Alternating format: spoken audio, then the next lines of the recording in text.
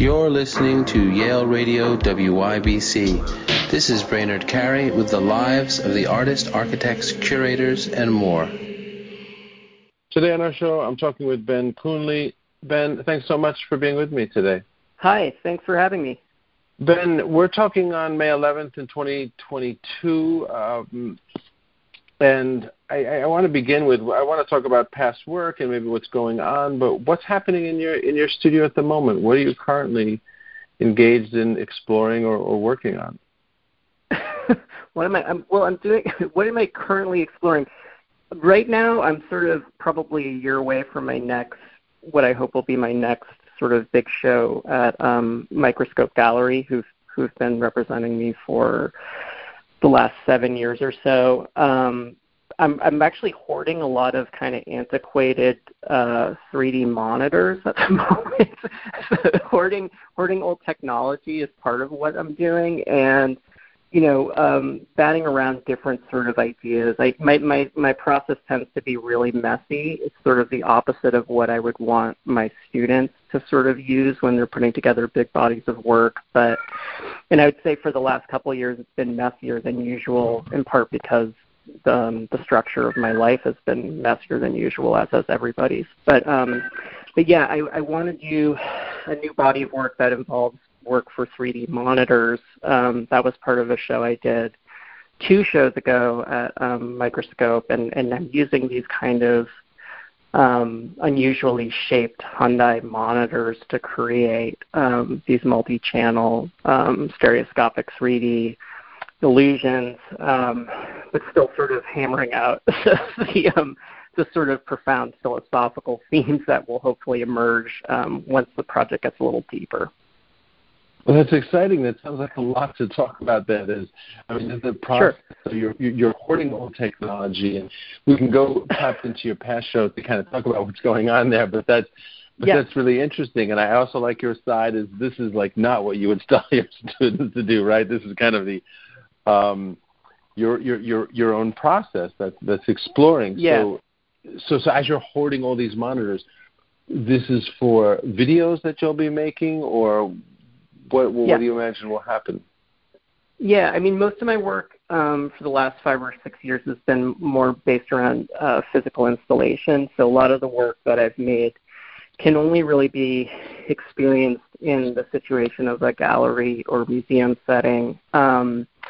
This is not necessarily something I intended to do, but it's been kind of a lousy time for presenting that type of work, especially work that involves, a shared equipment or anything that, you have to put on your face. You mean like headphones really, or like 3D or glasses? yeah, right. Specifically in my case. But, so it's a funny time, for working. I also recently had done, for the last show I did of Microscope, had made a couple of puzzles, and sort of game operations is something that I'm trying to use more in my own work, even though I'm not much of a gamer. I've taught some classes about games, and I'm interested in games, and I'm interested in sort of participatory processes that can be built into artworks. But so right now it's sort of trying to combine this interest in puzzles a little bit more sort of tightly with my interest in 3D, which is a sort of type of technology that forces the viewer to sort of create an illusion in their mind through special technologies that allow them to see differently with each of their eyes, left and right. So it's a kind of it's hard for me to go a little bit deeper than that right now because the work is still pretty undeveloped, but hopefully there'll be a lot more to speak about in a few months.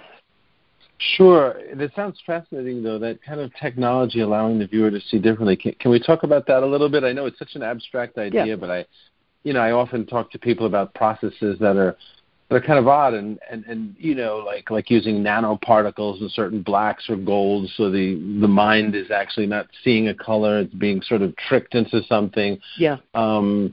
What's happening in the technology you're talking about? Because that's separating the eyes somehow and creating a different type of illusion, so to speak? Yeah, well, sort of in a fundamental way, any kind of 3D viewing apparatus or an apparatus that allows you to see illusions of depth by putting on glasses works by tricking your eyes into converging in spots that they wouldn't usually converge on, and in ways that will allow something that's on a plane that's, say, 10 feet away from you look like it's closer or further away, 6 feet or 14 feet away. But the technology on a more sort of fundamental level is just separating out different video streams for your left eye and for your right eye that can be seen independently, usually in harmonious ways, but not always. And it's been sort of what I guess is my sort of ultimate alchemist goal in working with 3D is to sort of tap into the sort of possibilities for separating out what your left eye sees and what your right eye sees without merely creating dissonance or harmony, but actually creating something where you can see two things simultaneously and also engage with an idea that you couldn't otherwise engage with in real time by seeing sort of 2D images where you're seeing one thing that your left eye and your right eye are processing at the same time. So that's a little weird. I actually feel like I'm not prepared to talk about this completely, but it's always been sort of an interest of mine to see how different artists have used this technology, and historically, using 3D glasses to separate out what the left eye sees and what the right eye sees is not exactly a new idea. It's something that's been around since the dawn of that technology, but I think it's still something that is underutilized. And part of it is I think that when we do these things like making someone see one thing with their left eye and a totally different thing with their right eye, it tends to create a lot of discomfort and sort of moving beyond sort of physical discomfort as the sort of overall impression that someone gets when they use 3D glasses is kind of a goal in using this sort of way of creating harmonies between a left eye and a right eye without creating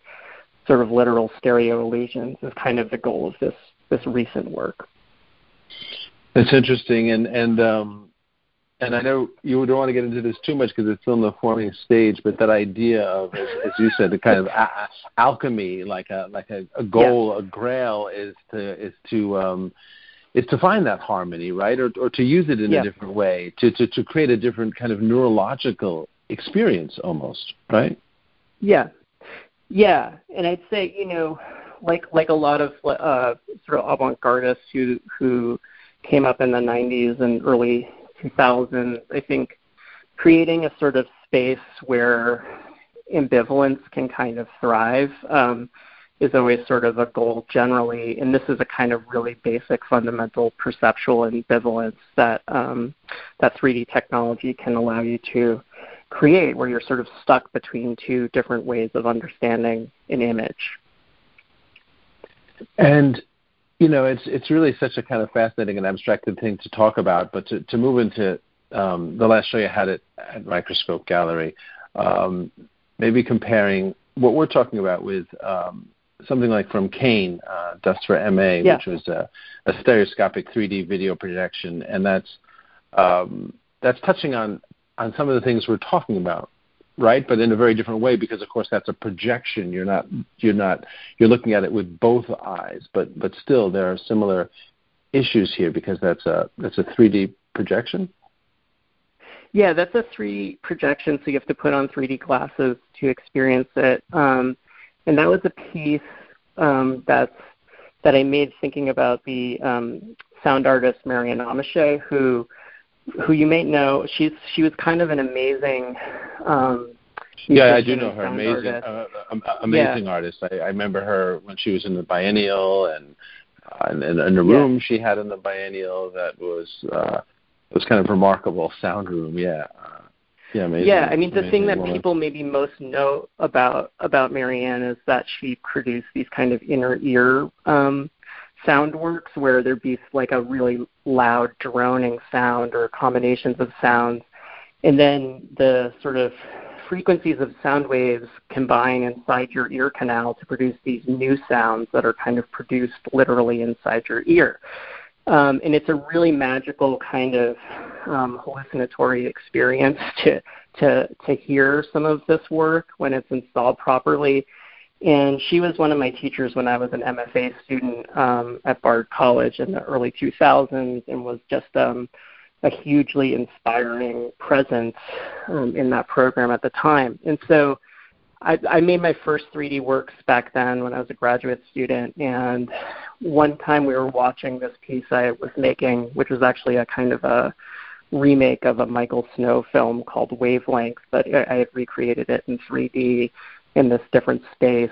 And Marianne was sort of obsessed with the dust particles that would continually enter the frame as being the sort of most exciting part of that movie. And this was sort of an accident or a byproduct of the process I was using, but she sort of urged me to, she was like, had a very funny kind of way of talking where she gets to like get really excited and say, oh yeah, you got to make a dust movie. And then years later I bumped into her at some event and she had asked me about this dust movie, and I was like, oh yeah, I forgot, I'm going to make the dust movie, I promise. And then years went by and she died. And so when she died, I felt like, oh shit, this incredible artist, this singular artist who did things that nobody else could even imagine doing, had recommended I make this piece. I have to sort of follow through on it, whether or not she ever gets to see it. So that piece is something that was also kind of created in the corners as an accident when I was building a big geodesic dome for this show I had at the Whitney. And I was in this weird old barn that around certain times of day would just become filled with light spilling in through the cracks of the barn in ways that highlighted all the dust in the air. And it was sort of almost like a reminder that, this piece for Marianne was way overdue.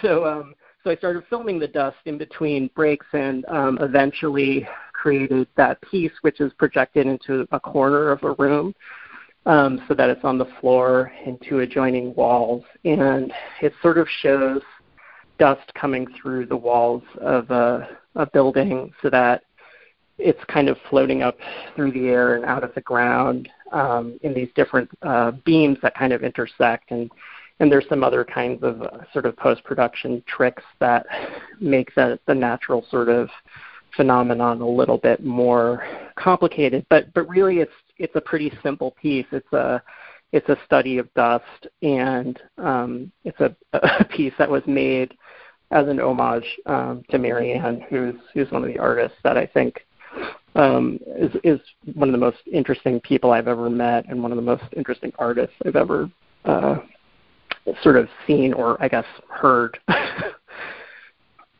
Yeah, I'm so glad you shared that story because she is a fascinating artist, and there's a number of things that are so interesting about that story. One, the influence a teacher can have and how far-reaching that can be, because as you said, what she picked out in that was not the intention, yet she was kind of so passionate about it that it's one of those things that our teachers can do. They can come up with ideas that are related but are in a sense almost a collaboration, right? Because it's not simply, this piece would work better, Ben, if you perhaps did this.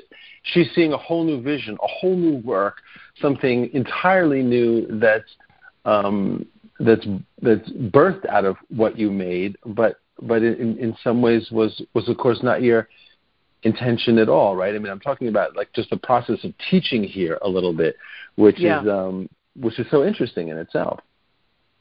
Yeah, are you a teacher, Brainerd? Or do you teach as well as do this radio show? I don't teach, or not like that. Some online work, but I don't teach students directly. But I talk to an awful lot of teachers here, of course, in this program.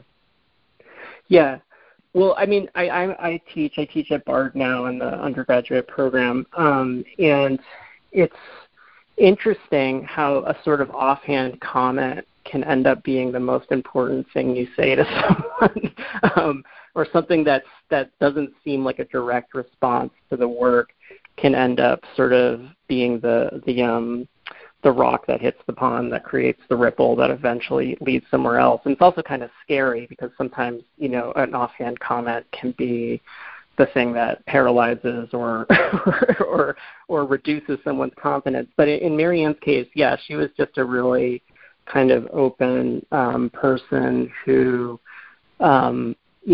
would see the world, who saw the world very differently, I think, than normal people. And she was very generous with sort of sharing her ideas. And in this case, it was sort of like, this is a really basic thing to do, to film dust in 3D, but it did seem like what it was for her was a kind of interest in what's happening on this kind of micro level. And she did things like amplifying microscopic organisms and recording the sounds that they make.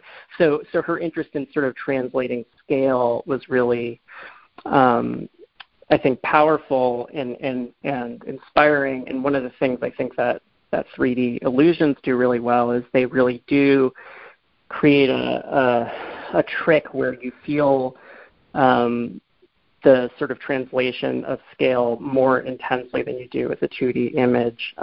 So you can feel very small as a viewer in relation to a 3D image, or you can feel very large as a viewer in relation to a 3D image in a way that is physical, that you feel with your body in real time. So I think that was a sort of profound moment for me to have an artist that I really respected sort of grant me permission to sort of riff on something that they had noticed.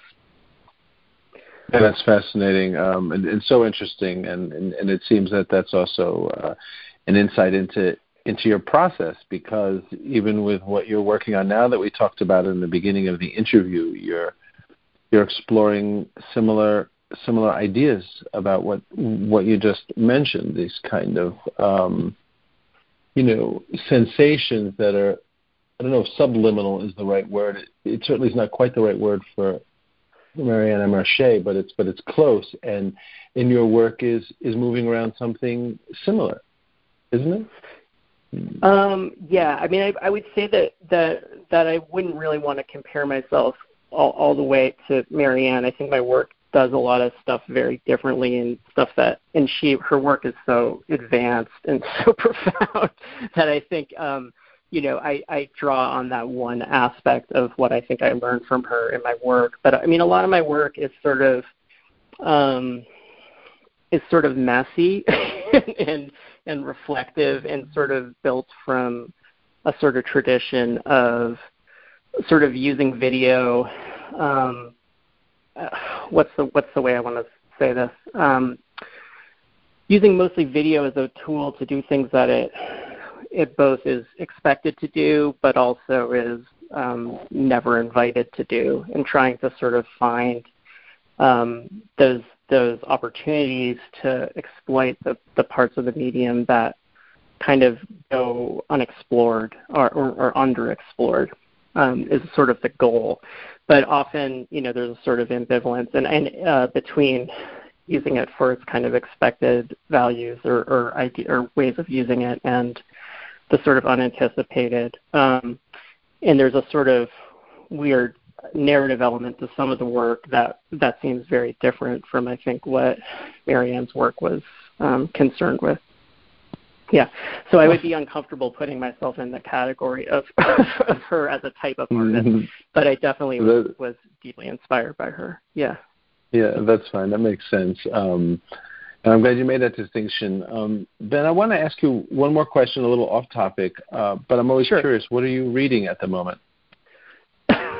Well, what I'm reading right now is actually the Masha Gessen book about the marathon bombers from the Boston Marathon, the brothers, which is a really sort of perfect thing to be reading right now in terms of trying to understand the long history of former Soviet republics and sort of what's going on in the world. But I think also because I'm from the Boston area, am just originally, that is, I'm just sort of interested in the journey of those brothers and sort of what brought them to enact this bombing, sort of seemingly as unlikely people to do it. So it's been a really interesting read. I'm not typically a huge nonfiction reader, but I've really enjoyed this for its surprising breadth.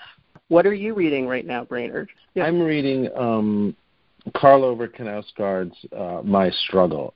It's a crazy book. It was another artist mentioned it to me. It was Anna Conway, who I interviewed. She said she was reading it, and it was one of those books that I thought I just can't. I can't read a book like that. I mean, it's like 3,500 pages, right? Each volume is like several hundred pages. I have a lot of things I want to read.